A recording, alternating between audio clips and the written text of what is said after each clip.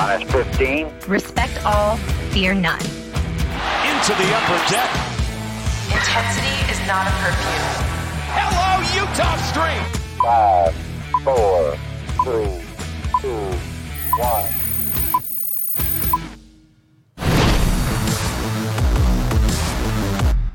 From inside the warehouse at Oriole Park at Camden Yards, it is the MASN All Access Podcast. Paul Mancano, Brendan Mortensen here with you as always on this rainy Thursday, Brendan. That was it? I thought there was going to be some more after that rainy Thursday. That's the end of the updates. We got a beautiful view of the ballpark out this window and of the construction on the left field wall, which is well underway. We are hopefully a couple weeks away from the start of spring training, though that is looking less likely as we go along. But fear not. We will keep you entertained whether there will be baseball on time or not in the month of February. And today, Brendan, we're going to spend our time talking about the infield, the Orioles infield plans for 2022. That is the year that it is. What they could do to supplement that infield once the lockout ends.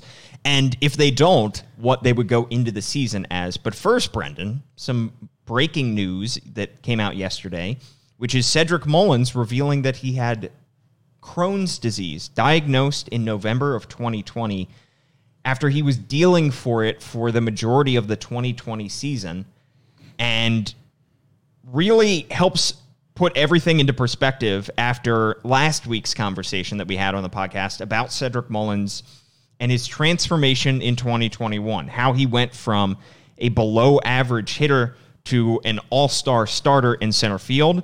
And we talked about the adjustments he made at the plate, the adjustments he made mentally, the fact that he was dealing with a pretty serious, debilitating disease at the same time, and the fact that he was able to get it diagnosed and treated before his breakout season lends some credence to the transformation that he had.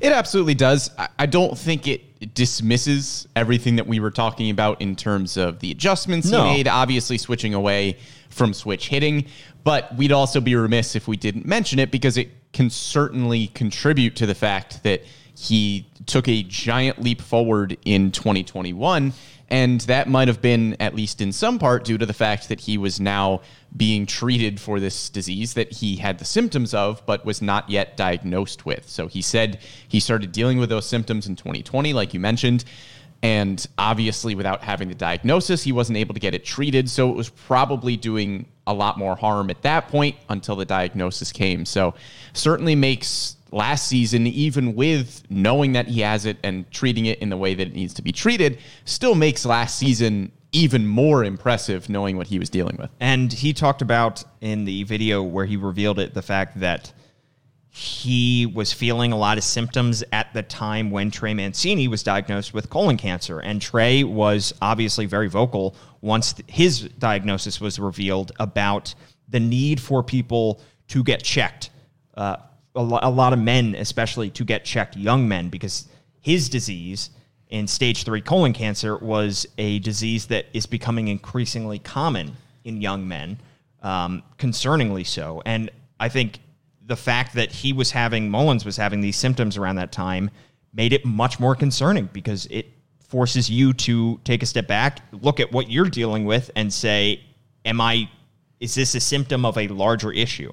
So the fact that he was still having symptoms, thank God it wasn't colon cancer, and it was much more manageable in Crohn's disease, but it's still maybe the fact that Mancini was able to get a diagnosis and put a name to what he was dealing with allowed Mullins, maybe spurred Mullins to be a little bit more proactive in looking after his own health and realizing that a little problem can be symptomatic of something deeper underneath the surface. Yeah, and that's kind of a problem that Mullins mentioned it. It's almost a stigma. Yes. Because as a man, especially as a professional athlete, there's kind of this idea that if you are having symptoms of something, you can just tough it out. You can work through it.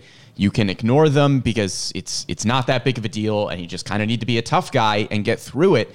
But to break that stigma and say, okay, there might be something wrong here, I need to go get something checked out, that's important. Yeah. Because we've talked about before the stigma surrounding mental health with professional athletes and physical health. It probably has more of a stigma around it than we thought because there's always this tough guy mentality. And I think that was a really important message to share from Mullins that, yes, you can be a tough athlete, but you also need to take care of yourself. And that's not something that makes you any less of a tough guy. You're just doing what's best for you. That's well said. There is the idea that you do need to play through injury, and especially in baseball where it's a grueling season, you need to be able to tough it out and get through the season. And I get that. I get that toughness and stick-to-itiveness, these are all important attributes. But when it is something that is directly affecting your health, it is hugely important. And I think it's good to see that an athlete is talking about, sharing his story here and talking about why it is still important that you go to the doctor, that you check what needs to be checked. And I think that's a good message to have. And it's a shame that it had to happen that way and that, he had to, like Mancini, kind of learn the hard way. But I'm glad that he's sharing his message with that. All right. Shall we turn our attention to the infield? Yeah, let's do it. So essentially there are myriad questions facing the Orioles infield at this point. And neither of us think the Orioles are by any means done with making upgrades to their overall roster, and in particular the infield. And if you look back at the past couple years and how Mike Elias has operated during the offseason, he's taken the end of January, beginning of February as a time to reevaluate the market, look for inefficiencies in the market, look for guys who have slipped through the cracks, and make fringe roster adjustments. Guy signing Freddie Galvis to a $1.5 million deal, signing Maikel Franco. That was closer to opening day. But essentially, this is the time, if we weren't in a lockout, where Mike Elias would probably be adding somebody either to a major league or minor league deal. So neither of us think that this is going to be the roster, the infield roster on opening day. So let's talk first and foremost about where the Orioles can upgrade. We saw Rougned Odor signed right before the lockout, primarily a second baseman. But both of us think that Odor is not the end, and he's not the entire answer to upgrading the infield. Yeah, I think there's a bunch of different routes that the Orioles could go. I think there's a case to be made that there probably isn't an everyday third baseman on the roster at this point, so maybe Mike Elias looks to third base. There are some intriguing options at shortstop like Jorge Mateo, but will Mike Elias again opt to look to free agency and try to get a shortstop that he could potentially flip at the deadline? Because shortstops always seem to have at least some value at the trade deadline. Even Freddie Galvis last year, post-injury, was still able to be flipped. I think there's a bunch of different routes that the Orioles could go in free agency, but I think third base and shortstop are the two primary positions that we think they could look at. Yeah, so right now, the Orioles roster in terms of the infield is pretty thin. And there are some intriguing names, like you said. There are some promising guys amongst this group, but right now it's Rylan Bannon, Kelvin Gutierrez, Jahmai Jones, Jorge Mateo, Rougned Odor, Ramon Urias, and Terrin Vavra. That's 7 guys, not including the 2 first basemen in Mancini and Mountcastle. 7 guys that, again, the promise is there, but how many regular big leaguers, proven big leaguers, can you count amongst that group? I think you can say Odor has proven that he can be an everyday big leaguer at one of the infield spots. Other than that, nobody else has locked down a big league spot ever in their careers. Yeah. So it's a very young group. It is a talented group, but there are a ton of question marks there. And I mean, even Odor is at the point in his career where he needs to prove that he can still be an everyday player, because he had a few good seasons in Texas where he looked really promising and looked like a good power hitting second baseman. And then he fell off a little bit and was a contributor for the Yankees, but he was mostly off the bench and was really only playing because of injuries. Yeah. So even Rougned Odor, as the most established of that group, really needs to prove something. And I think that's why he's here in Baltimore. Yeah. Because he knows he can probably get an everyday spot, and he wants to be somewhere where he can say, okay, I still have it. And maybe he goes somewhere else and is able to succeed. But he's got to be somewhere where he actually has a chance, and Baltimore gave him the best opportunity. Like we've seen in the past, you really only need to string together a few good months to make yourself tradable in baseball, because injuries happen across the league, and guys who had no interest a few months ago from teams in free agency suddenly garner a ton of interest from a competitor who is just looking for a stopgap like player. So amongst that group of 7 guys that I just mentioned, you have some third baseman, you have some second baseman, you have very few shortstop. And my question for you, first and foremost, is once the lockout ends and we start to see free agency 2.0, which is the bigger position of need? I think you can safely say they're not going to target too many second basemen because they already got Odor as a primary second baseman. They have Jahmai Jones. Rylan Bannon can play second. So between shortstop and third base, which is the more important, the bigger need for the Orioles to address in free agency? Well, to answer this question, there's a difference between what I think the Orioles should do and what I think the Orioles will do. Yeah. Because I'll talk about this a little bit later when we talk more in detail about Rougned Odor. I think he should be the starting third baseman, even though the conventional wisdom is that he is going to be the second baseman in that conversation. So if it were me, I would start Rougned Odor at third base and maybe look to shortstop in free agency. But I think a little bit more realistically, if you are just looking at the players that they have there right now and expecting Odor to play second base, I think third base is the bigger need. Because right now you have Kelvin Gutierrez at third and Jorge Mateo at shortstop. And in my head, I'm weighing which one of those two do I think has a greater chance of being an everyday player this year, and I think it's Jorge Mateo. Because Mateo last year showed some good flashes with the O's. He didn't play in that many games, just 32 before he was injured, but he hit 280 with a 748 OPS. And again, we talked about Mateo when he first signed. This is a former top prospect who still has a lot of upside, and if he's able to put together some of the tools that people thought he had coming up throughout the minor leagues, then Mateo can be an everyday shortstop if he puts things together. Kelvin Gutierrez has never really had that upside, and he was okay for the O's last year. He, again, showed some good flashes, but I don't think he has nearly the upside that Mateo has. So if I'm betting on one of those to be an everyday guy this year, I'm betting on Mateo.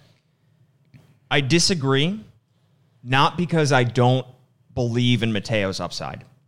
I think Mateo still has that upside. He's only 26 years old, and like you said, a former top prospect. And how is he going to reach his ceiling? By getting more at-bats. Right. And I think if you sign a shortstop, you risk not giving him enough at-bats to not realize his potential. The reason the Orioles took a chance on him when other teams, like the Padres, gave up on him is because the Padres were a team that thought they were in playoff contention, and they didn't have the at-bats to give to Jorge Mateo. And when Mateo landed with the Orioles on a waiver claim, teams around the league and GMs around the league were saying maybe he can flourish there because he will get the everyday at-bats. I do still want to see that regular playing time from Jorge Mateo. However, the Orioles have more depth in the system at third base, I think, than they have at shortstop. And I think Jorge Mateo, while he is intriguing, if he gets injured, I don't know who your everyday shortstop would be. Maybe Ramon Urias, who did not grade out well defensively as a shortstop last year. And we know how important to Michael Ice the shortstop position is. That's why he invested in Jose Iglesias a couple years ago and Freddie Galvis last year. And you said it off the top of the pod, shortstops tend to have a bigger trade market value than third baseman, because third baseman is more of a power hitting position. It is the hot corner, but shortstop, you're covering more ground defensively. And oftentimes in the middle of the season, teams are looking for somebody who is versatile defensively, who is rangy defensively, because they need a late game replacement at shortstop. They need somebody who can fill in at second and third. And I think that fits the bill of a shortstop more than it would a third baseman. I think if you're looking for purely deadline value, then shortstop is the way to go. I say third base because there are just so many chess pieces here and so many guys that can play different positions.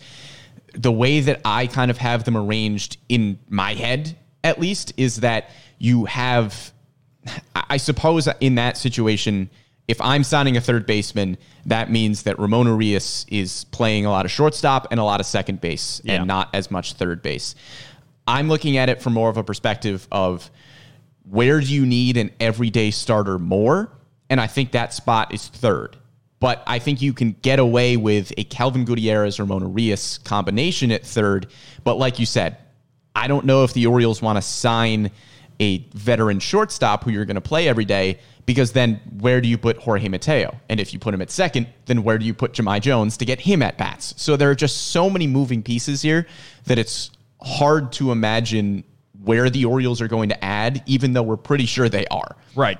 And I think that when we did our free agency bracket earlier in the offseason, we talked about versatility being huge. And I think that's why we had Marwin Gonzalez winning the free agency bracket, because he can play multiple positions in that infield. So regardless of who they sign, assuming they're going to sign one more infielder, I think versatility is the most important thing. And you can debate whether or not it's shortstop or third base needs to be their primary position.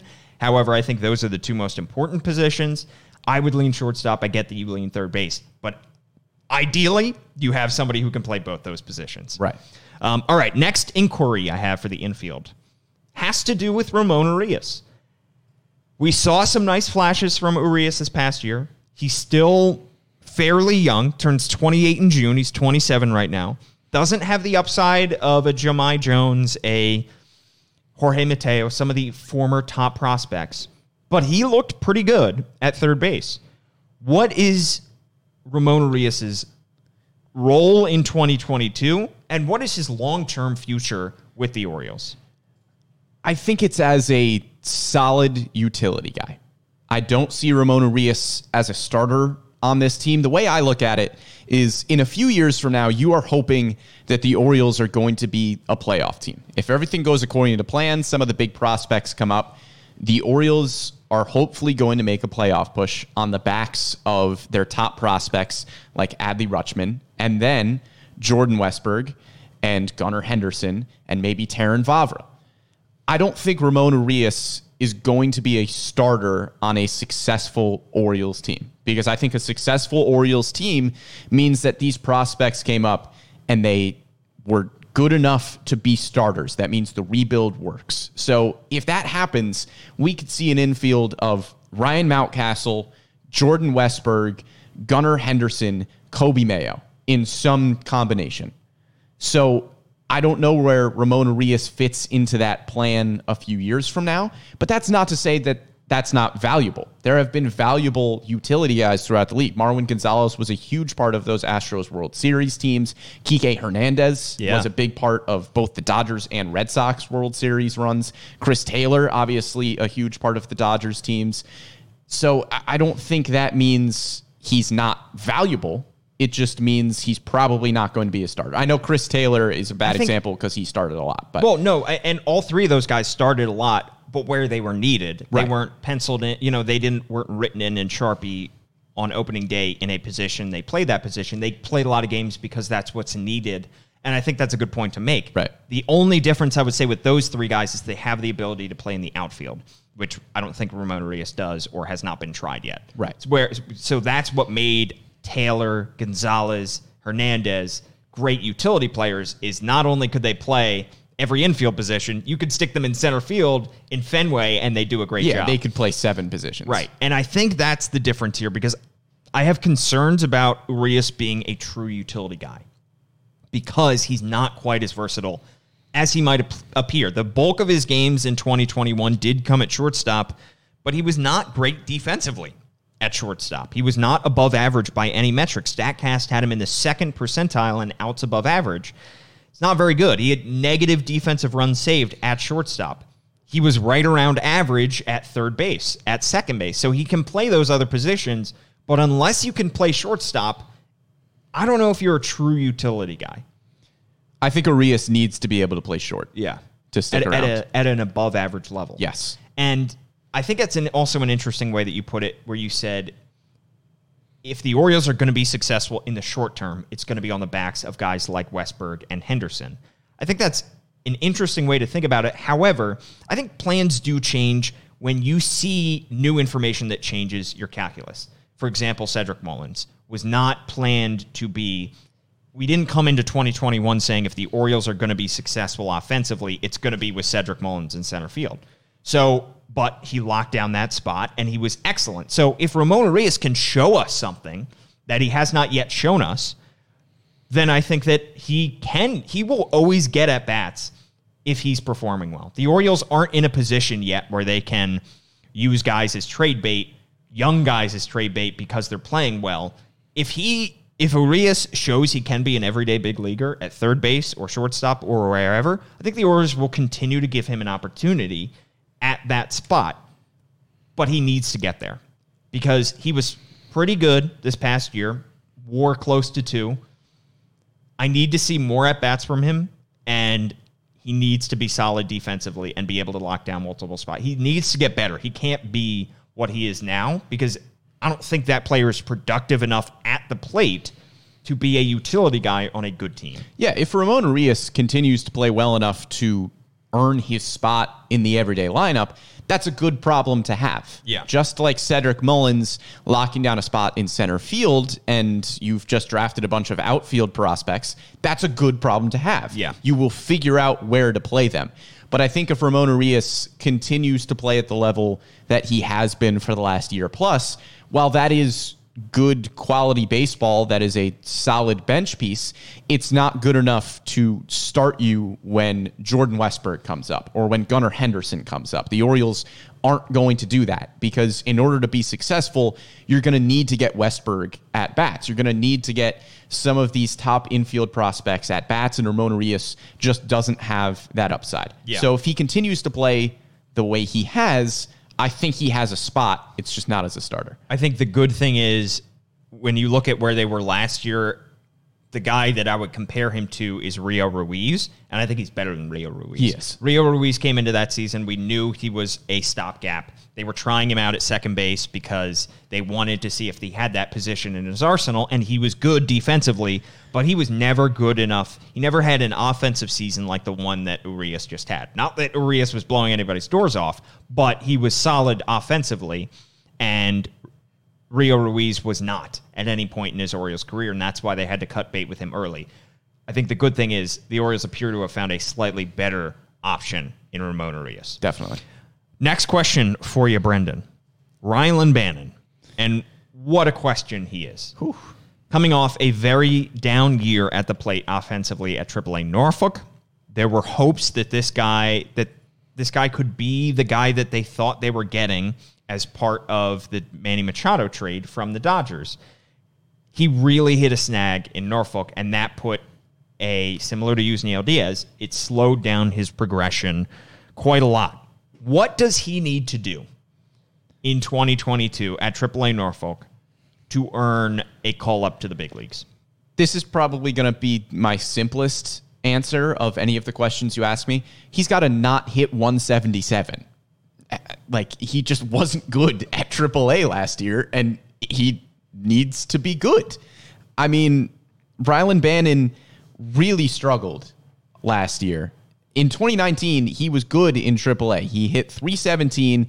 He had an 893 OPS in 20 games. If he gets back to that form, then the Orioles will probably have a place for him somewhere in the majors, because second base is not a spot that has been locked down by Jahmai Jones by any means. And it's still up in the air. Rylan Bannon at one point we thought was good enough to be a second base, third base hybrid as early as last year in the major leagues.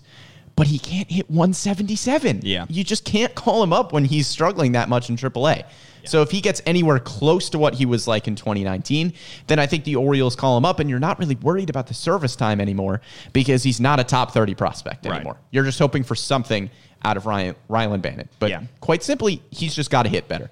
And to me, it's not about power, because we saw that power in September when he went on that incredible hot streak. He had the best 2 weeks of maybe any prospect in the Orioles system in September, and there were calls to call him up. But then you looked at his batting average and you said, that's not going to fly.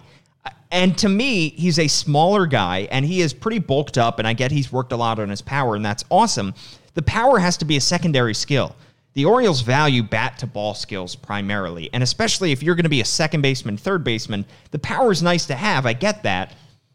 But Rylan Banon's never going to hit 30 home runs in the big leagues. Almost definitely not.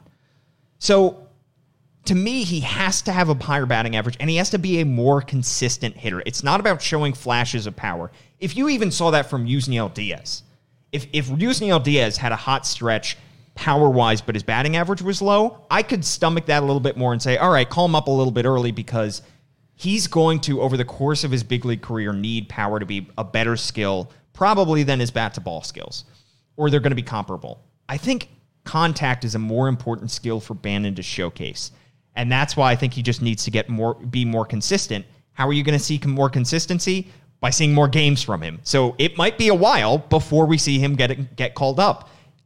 To me, if he hits 8 homers in the month of April, or I guess they start in April and May, and he is still hitting around 200, that's not going to be good enough for me. He needs to have a higher batting average, higher on-base percentage. No, that's the point. I don't care if you're hitting 30 home runs. Yeah. If you're hitting $175, yeah, that's not going to cut it. That's not going to be good enough. Yeah. All right. Next question also has to do with Banon because I mentioned second base, third base as his 2 primary positions. Assuming he does get called up to the big league level this year, where will Rylan Banon play the bulk of his games, second or third? I think it's going to be third. I think second base is just a little bit more crowded, especially if the plan is to put Rougned Odor there. You've got Odor, Jahmai Jones, Ramon Urias at that spot. I don't see where Rylan Banon fits into that equation. I don't know if he fits into the third base equation, quite honestly, either, because if you've got Kelvin Gutierrez and Ramon Urias there, I suppose you would still try to get Rylan Banon playing time there, but I think he has better odds at doing that than he does at second base, because one of them, he has Jahmai Jones ahead of him, and one of him, he does not. And the Orioles tend to agree because he played 231 games at third base and just 120 over the course of his minor league career at second. So he has played close 100 more games over his minor league career at third than at second. And the depth chart says, we'll assign him a position if he does get called up. Yeah, I think he could play above Kelvin Gutierrez. I don't know if he would get playing time above Jahmai Jones. Problem is he's only a year younger than Kelvin Gutierrez, and Kelvin Gutierrez is already in the big leagues and has been for a couple years when he was with the Kansas City Royals. So not like he was great, but he is a step ahead of Rylan Banon, and he runs the risk of having all these guys beat him out and jump him. He's already had guys jump him in the prospect list, but he's very much runs the risk of having Gunnar Henderson or Jordan Westburg debut before he does. And at that point, that is taking a step back development-wise, and that's very concerning. I mean, he already has taken he's behind. And there's no other way to put it. He is behind. I will say the hope is perhaps from the Orioles side that a new Buck Britton-led coaching staff in Norfolk might spark some kind of, development from him. He does need to stay a little bit more healthy than he was last year, but the hope is that he starts to turn things around. But at this point, I don't think the Orioles feel much investment in him, especially because Michael Elias was not part of the front office that traded for him, that acquired him. So they would love to see him succeed, but it is more important that Gunnar Henderson and Jordan Westburg succeed than it is Banon. Yeah, you'll take anything from Rylan Banon at this point. Exactly. All right. Jahmai Jones, you mentioned the second baseman who's probably going to who is already beaten, even though he's younger. He's beaten Rylan Banon to the big leagues. Is Jahmai Jones a second baseman on this team? And I know that the Orioles have said that he is. They believe that he can play that position. They've stuck him there when he was at AAA Norfolk. When he came up to the big leagues, every one of his games came at second base. But I also look back at when Ryan Mountcastle was viewed as a left fielder. They gave him a ton of games in left field in 2019 in AAA Norfolk, the year he won the International League MVP. They said all the right things. They believed he could play left field. They saw some signs of improvement from him. Came up, he made his debut in 2020 as a left fielder. The vast majority of his games came in left field. He was tolerable defensively in left field.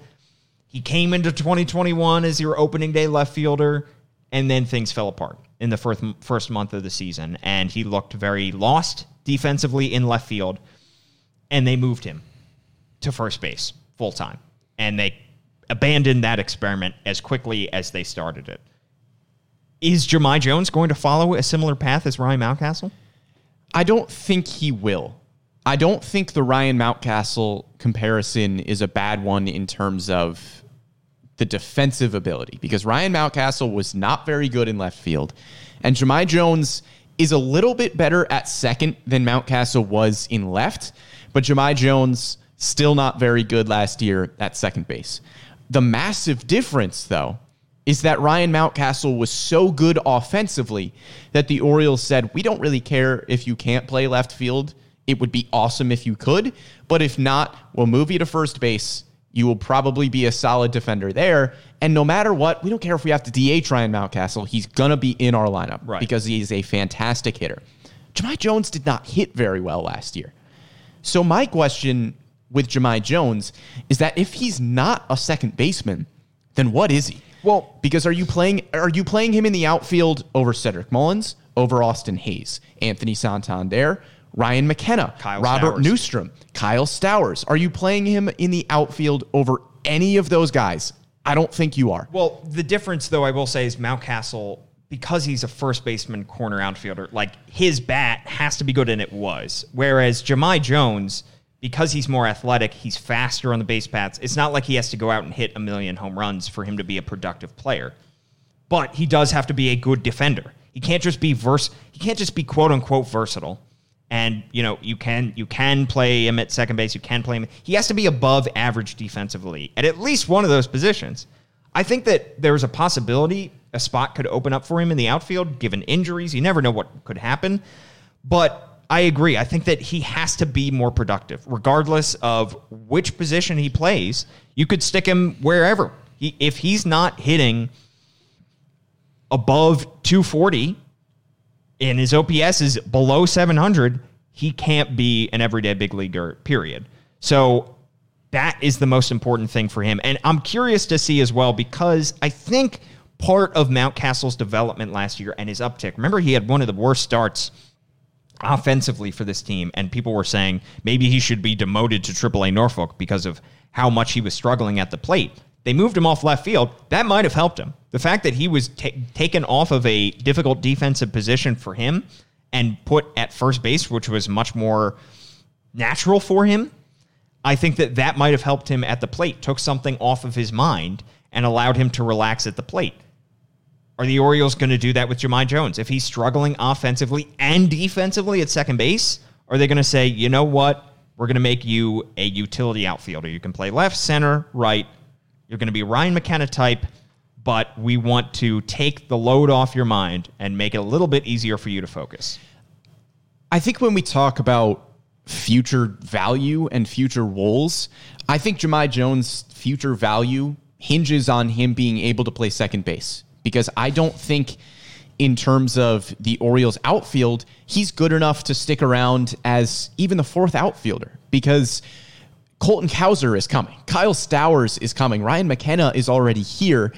And then you've got Cedric Mullins and Austin Hayes, who look like they're going to lock down spots for a while. So where does Jahmai Jones fit into that equation in the outfield? Injuries. He fills in somewhere. So if Jahmai Jones isn't able to play second base, I don't know if he sticks around in the Orioles outfield. I think his best bet is hopefully he plays well enough to be an everyday second baseman kind of player.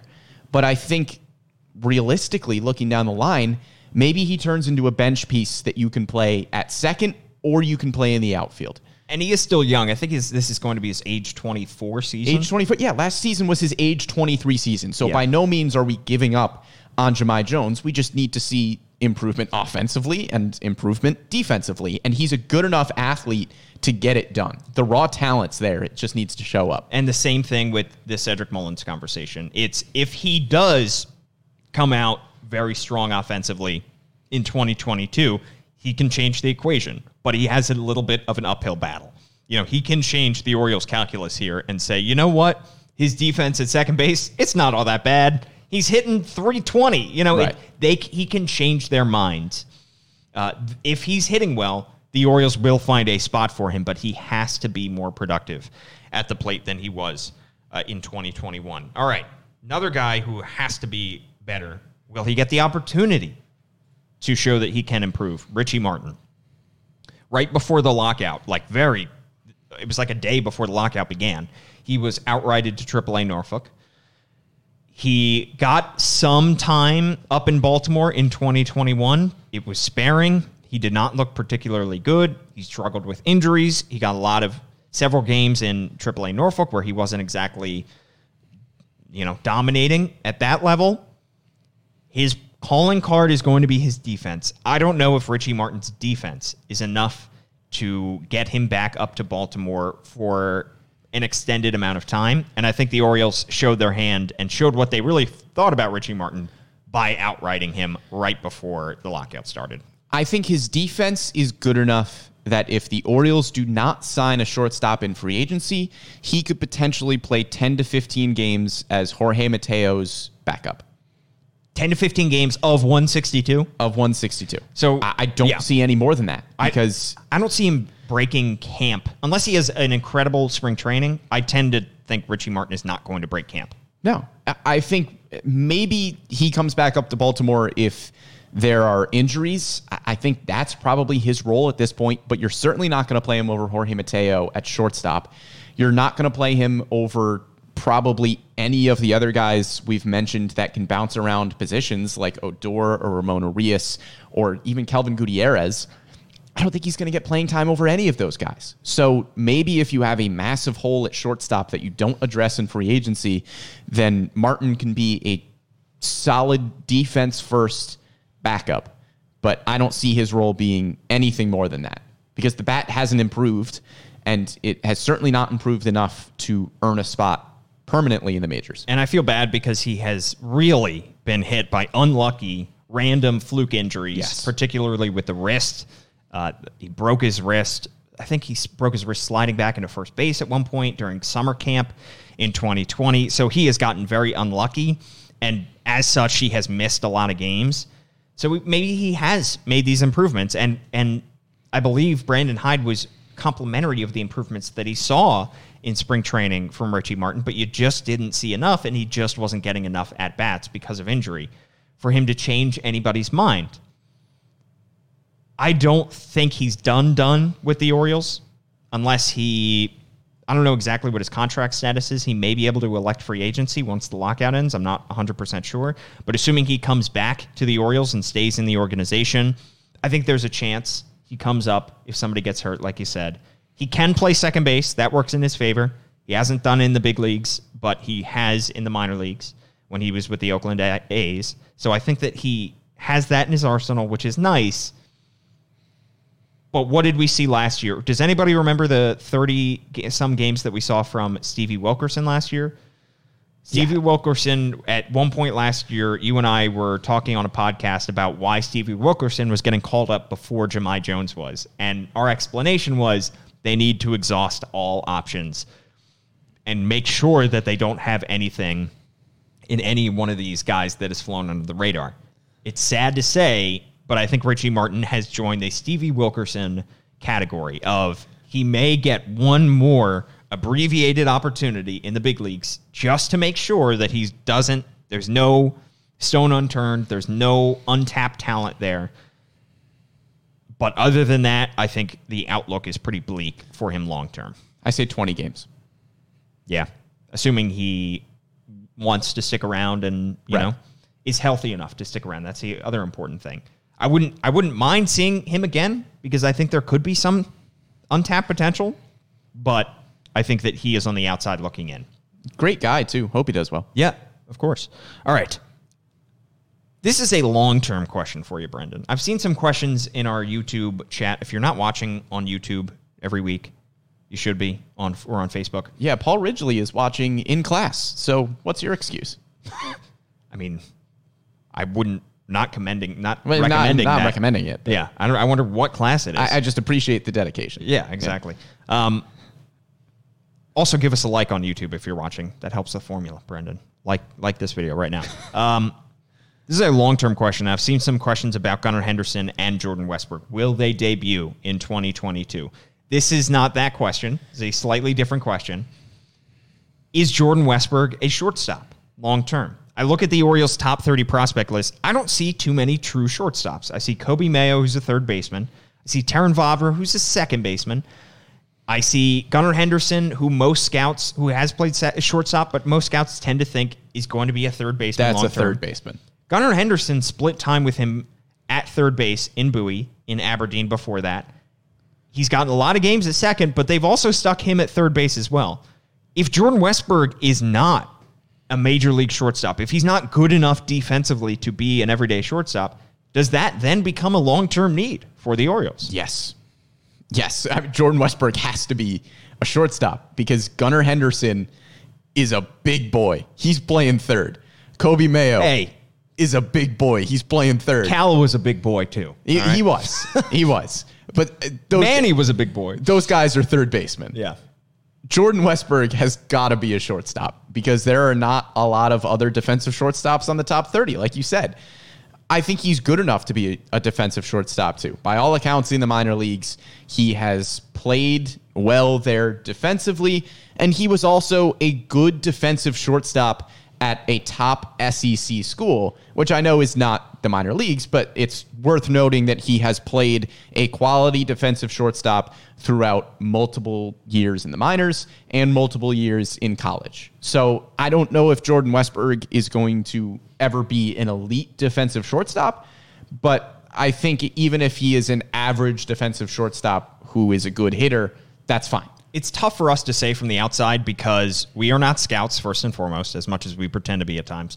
And defensive metrics in the minor leagues are much harder to come by than they are defensive metrics at the major leagues. So we're just going off of what scouts say and what the Orioles do with him as well. And I think they want to give Gunnar Henderson that shot at short, which is why they've tried Westburg at third.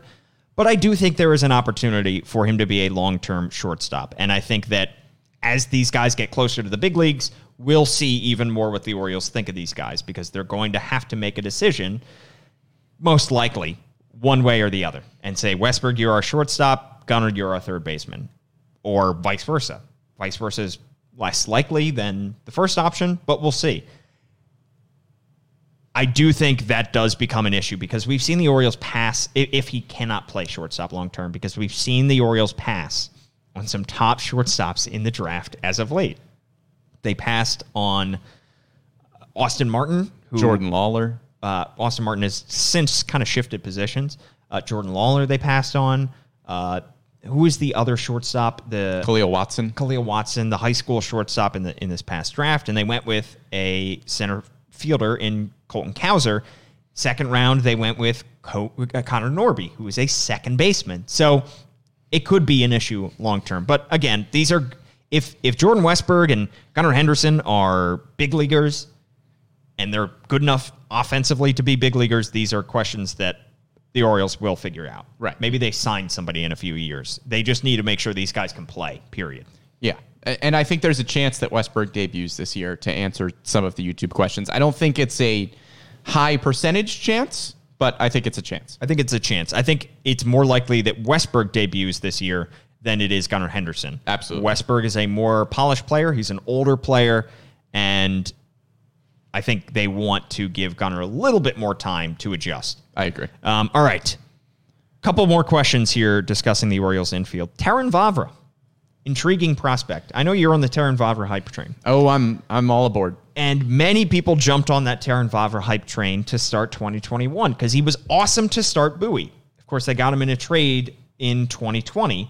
And we didn't get to see him that season because of the no minor league season. And he was great in Bowie. Then he got hurt, and his stats dipped a little bit when he came back. Could Terrin Vavra hop over some of the guys ahead of him on this list? He's a little bit older than Jordan Westburg and Gunnar Henderson. I believe Terrin Vavra turns 25 in May. He still had a pretty good offensive season at the plate, 855 OPS, but only 48 games, and all of them came in Bowie. Could he hop a Gunnar Henderson, a Jordan Westburg, just because those guys didn't start the 2021 season in Double-A? Terrin Vavra did. Is he ahead of those guys? Will he get called up before those guys do? Yes. You think so? Especially when you look at the depth chart at second base. I think Terrin Vavra is going to be a second baseman. He can play shortstop, which will help him probably move up to the majors a little bit quicker. But I think realistically, long-term, if you are looking at Terrin Vavra as an everyday player somewhere, I think it's at second base. And when you look at the depth chart at second base, Terrin Vavra is a more highly touted prospect than Jahmai Jones. I know we were excited about Jahmai Jones when that trade happened, and we were excited about him when he was putting up pretty good numbers in AAA last year. But Terrin Vavra is a better prospect than Jahmai Jones. And when you look at the second base depth chart right now, unless Jahmai Jones plays out of this world baseball and locks down that spot, Terrin Vavra has an opportunity to come up to the majors and lock down second base pretty quickly if he can play up to his upside. So I think Terrin Vavra, because of the opportunity at the major league level, if he has any kind of a start that he had last year, this year, especially if he could start the year at AAA. Yeah. So if he starts the year at AAA Norfolk, has the kind of start that he had last year, he could move up, I think, relatively quickly and even lock down a spot at the major league level. It is interesting to see if the Orioles will give him one more chance in Bowie before they move him up, or if they'll just rip off the Band-Aid and start him in Norfolk to start 2022. But I agree with you. He is ahead of them age-wise. He is ahead of them development-wise at this point. And while he may not have the ceiling that those guys have, I think there is a chance Vavra hops over one of those guys and becomes an everyday second baseman. Real quick, before we get to our last question, saw a comment from Nathan on Facebook. I do want to address some of these comments as these viewers are watching live because they deserve it. Thank you, viewers. Who is, of the prospects that the Orioles have, the top prospects, who is the most expendable and could be used as a trade? Ooh. And that's an interesting one to think about because I think that's a long-term question. As each draft passes, it becomes more likely that those guys never make it to Baltimore because they're used in a trade. So my point being, I think it's much more likely Adley Rutschman, because of, when he was drafted, was going to be an Oriole than it is Colton Cowser. I still think Colton Cowser is probably going to come up as an Oriole, but you never know. If the Orioles are great in 2023 and Colton Cowser is not at the big league level, what if they use him as a trade piece? So the Orioles, unless there is a lottery imposed on the 2022 draft, will have the number one pick. It's less likely that that guy debuts with the Orioles. It's a possibility, somewhat a possibility. I don't know how high a chance it is that he is not going to make his debut with the Orioles because he could be part of a trade piece because maybe in 2 years, the Orioles are good enough that they need to deal away Elijah Green or whoever gets taken with that number one overall pick. Ooh, this question's tough because it specified the top prospects. Yeah. So any one of these names is going to be spicy. It's much more likely that they deal somebody like one of their recent international signings who is 17, 18 years old and a ways away from the big leagues. Who? I think almost everybody in their top 30, if they're good enough, will debut with the Orioles. I agree. Because the Orioles are just not good enough yet to be overlooking any prospects for the sake of short-term deals, short-term trades. Does that make sense? I don't know if there's a top prospect of the ones that are currently on the roster that could be expendable. I guess the name I would throw out is Gunnar Henderson. If there were one that could be traded, that is if Heston Kjerstad comes up as a fourth outfielder and used primarily as a DH behind Colton Cowser and Kobe Mayo locks down third. That was my real quick trying to figure out who could possibly be the odd man out thinking.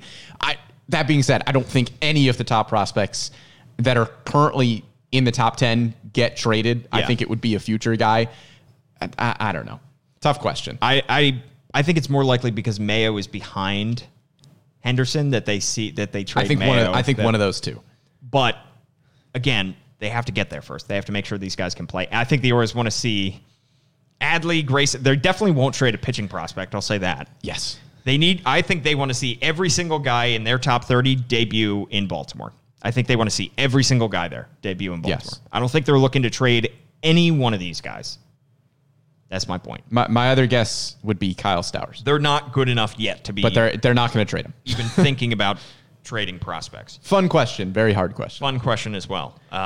Somebody asking, Chris asking what our 5 starters will be in 2022. Go back, one of our recent podcasts, we talked about that. We gave a different starting 5. I think I said John Means, Bruce Zimmerman, Matt Harvey, because I have him re-signing in Baltimore, Zach Lowther, Alexander Wells, I think was my starting. You forgot Jordan Lyles. Jordan Lyles. Totally forgot. I think I said John Means, Jordan Lyles, mystery free agent, Keegan Aiken, Bruce Zimmerman. Okay. Yeah. Going to be interesting. Well, anyway, go back because I obviously forgot my notes there. All right. Last question for the infield, Brendan. Kelvin Gutierrez.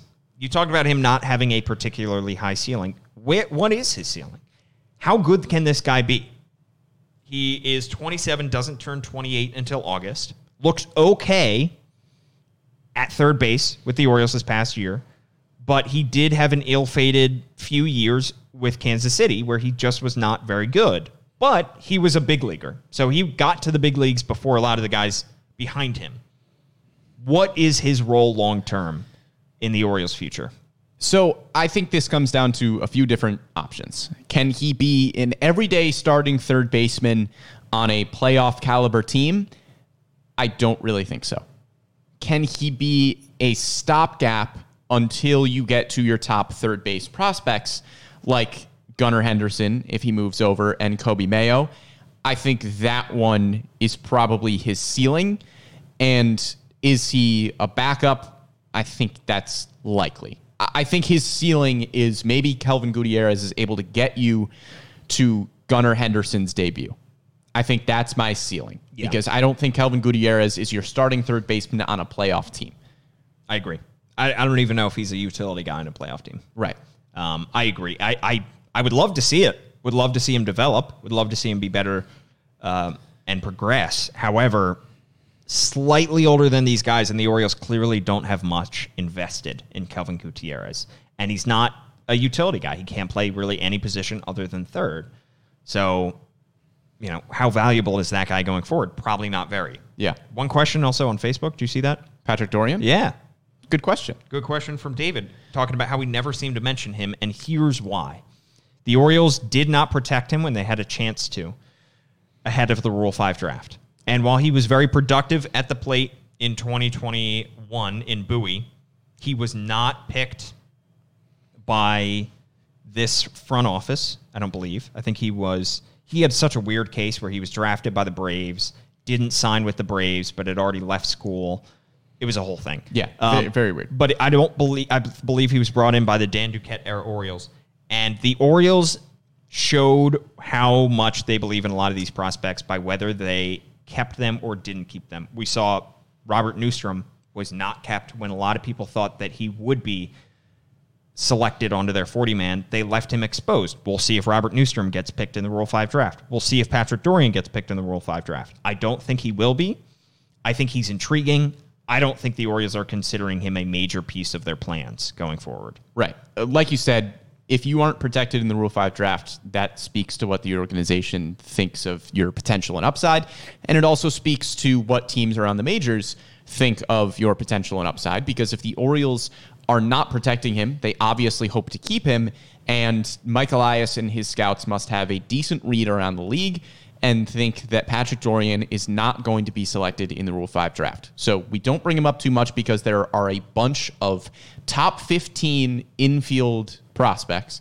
And while Patrick Dorian does not fall under that top 15, he's not as much in the discussion. But if Patrick Dorian continues to hit really well, maybe he moves up to AAA Norfolk, and maybe the Orioles just need a bat. So Patrick Dorian probably falls under the category of, if he surprises the heck out of you, maybe he works his way into your plans. But if not, you're not really having any high expectations there. He did get called up to Norfolk at the very end of the year. I think part of that is the fact that the Norfolk season went longer than the Bowie season because AAA was a longer season than AA. So they were just getting his feet wet, only played 4 games there after he hit 22 homers in Bowie in 112 games. However, if you're going to be a middle infielder, a second baseman, a shortstop, a third baseman, 143 strikeouts and 116 games is a little high. It's a little high. Also not very good defensively. He's not excellent defensively. And that's what scouts have said in terms of that's why he's not in the top 30. Right. It's a similar case as Zach Watson. Had a great season. Was great for Bowie. Could be a big leaguer at some point. He's an outfielder, not an infielder, but he's not in the top 30, and we don't talk about him as much, or a Johnny Reiser, because there are other guys ahead of him that need to be talked about before that. However, they are good names to learn now because you never know.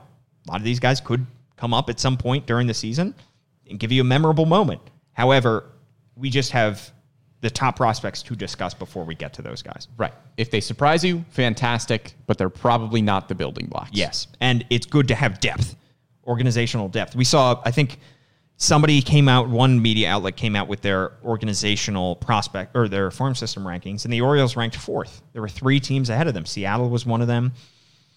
Tampa was one of them. So what are the Orioles missing? If you can pick a single if you can nitpick for anything in the Orioles farm system, it is depth. Right. A lot of that has been hurt by the fact that they didn't start international scouting until recently, so they don't have young depth in terms of 17, 18-year-old kids.